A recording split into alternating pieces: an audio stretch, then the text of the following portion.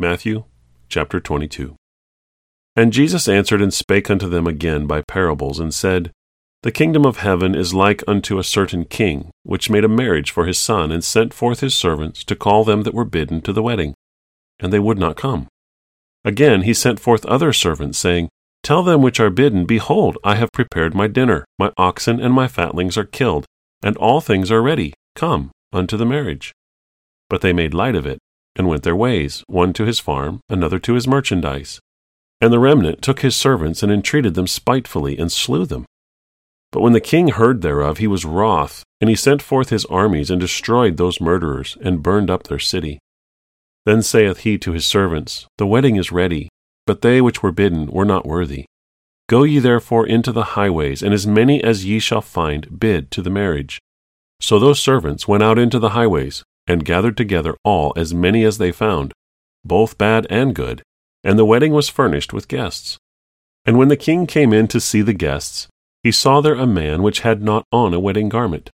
And he saith unto him, Friend, how camest thou in hither, not having a wedding garment? And he was speechless.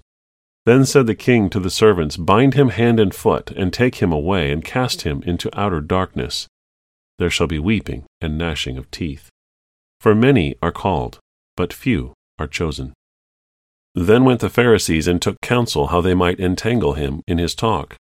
And they sent out unto him their disciples with the Herodians, saying, Master, we know that thou art true, and teachest the way of God in truth. Neither carest thou for any man, for thou regardest not the person of men. Tell us, therefore, what thinkest thou? Is it lawful to give tribute unto Caesar, or not?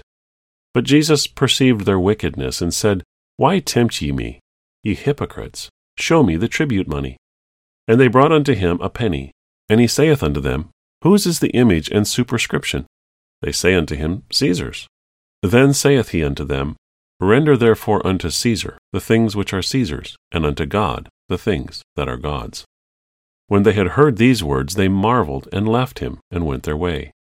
The same day came to him the Sadducees, which say that there is no resurrection, and asked him, saying, Master, Moses said, If a man die, having no children, his brother shall marry his wife, and raise up seed unto his brother.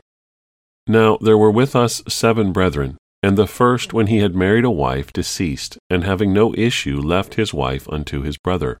Likewise the second also, and the third, unto the 7th. And last of all the woman died also.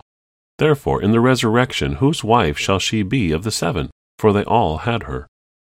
Jesus answered and said unto them, Ye do err, not knowing the Scriptures, nor the power of God. For in the resurrection they neither marry, nor are given in marriage, but are as the angels of God in heaven. But as touching the resurrection of the dead, have ye not read that which was spoken unto you by God, saying, I am the God of Abraham, and the God of Isaac, and the God of Jacob? God is not the God of the dead, but of the living. And when the multitude heard this, they were astonished at his doctrine. But when the Pharisees had heard that he had put the Sadducees to silence, they were gathered together. Then one of them, which was a lawyer, asking him a question, tempting him, and saying, Master, which is the great commandment in the law? Jesus said unto him, Thou shalt love the Lord thy God with all thy heart, and with all thy soul, and with all thy mind.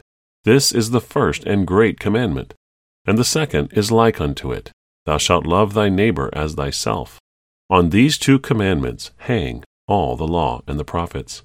While the Pharisees were gathered together, Jesus asked them, saying, What think ye of Christ? Whose son is he? They say unto him, The son of David.